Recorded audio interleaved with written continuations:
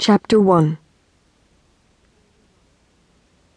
There was still one dangerous, reckless leftover, something that frightened all of us, from the days when Friar Tuck Golden Boy was a sighted, free-running dog, apt to roam all around the neighborhood, and his favorite haunt, Montclair Park. The leftover was an occasional jaunt without his guide dog, Lady Daisy, or me, Helen Ogden. Having been hit by a car almost in front of our house not too long after the light faded, you'd think he would have learned a lesson. Not so. Behind those gushy gray eyes was always an independent and defiant, I'll show you spirit.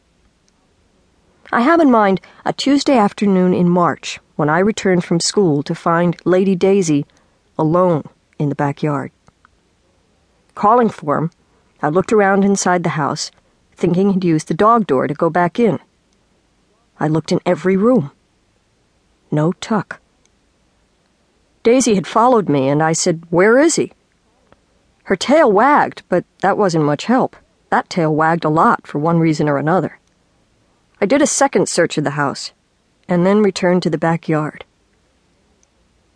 He'd been known to gather speed and take a flying leap over the back fence, clearing it from memory, I guess. Dogs do have memory capability, probably better than any other animal.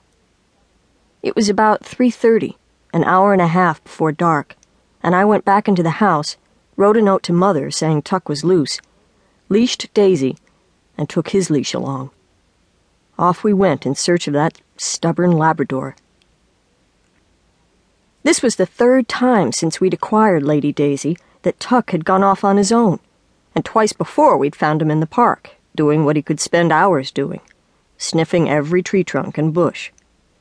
Just how he navigated, safely or not, crossing Denham and going on into the park was unknown. Of course, there are many known cases of dogs traveling miles, even hundreds of miles, back to their homes. Cats, too. But I think those animals were sighted and used the combination of sight and smell to return to their families. Tuck had only the latter, of course. True, he knew his way along Cheltenham, having marked it with urine day after day. But getting across Denham was another matter, and I could only guess that he heard his way across, waiting until all car noises were gone, then hurrying to the next curb. I could almost see him doing that. But it was a dangerous thing to do, and I'd reacted with a mixture of fright and anger the other 2 times he'd run away. I just wanted to get my hands on him. It took less than a minute to cover the 3/4 of a block, cross the street, and get into the park. I went by the fountain with Daisy and looked everywhere, even standing up on the edge of the pool, getting some added height, shouting his name. No sign of the yellow dog. Then we started off in more or less his usual pattern of exploring, moving along Denham and going toward the Wickenham boundary, then turning back toward the Cheltenham boundary. Whoever I passed, I asked, "Have you seen a big yellow Labrador?" I got no answers. "He's blind," I said. "Sorry," was what they said. Yes, it was a sorry state, and the sun was sinking lower over Los Angeles with every minute. Soon the rush-hour traffic would be building up on Denham and every other street around the park. Cars often traveled Wickenham at 40 and 50 miles per hour. In the darkness, the drivers would be lucky to see Tuck. He'd be lucky if they did see him. That miserable, dumb hound! No, he wasn't dumb. Just miserable. "Where is he?"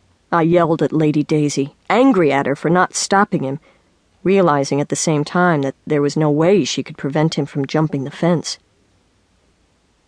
I very seldom swore when I was in my early teens, but I did that late afternoon. I damned Tuck every which way.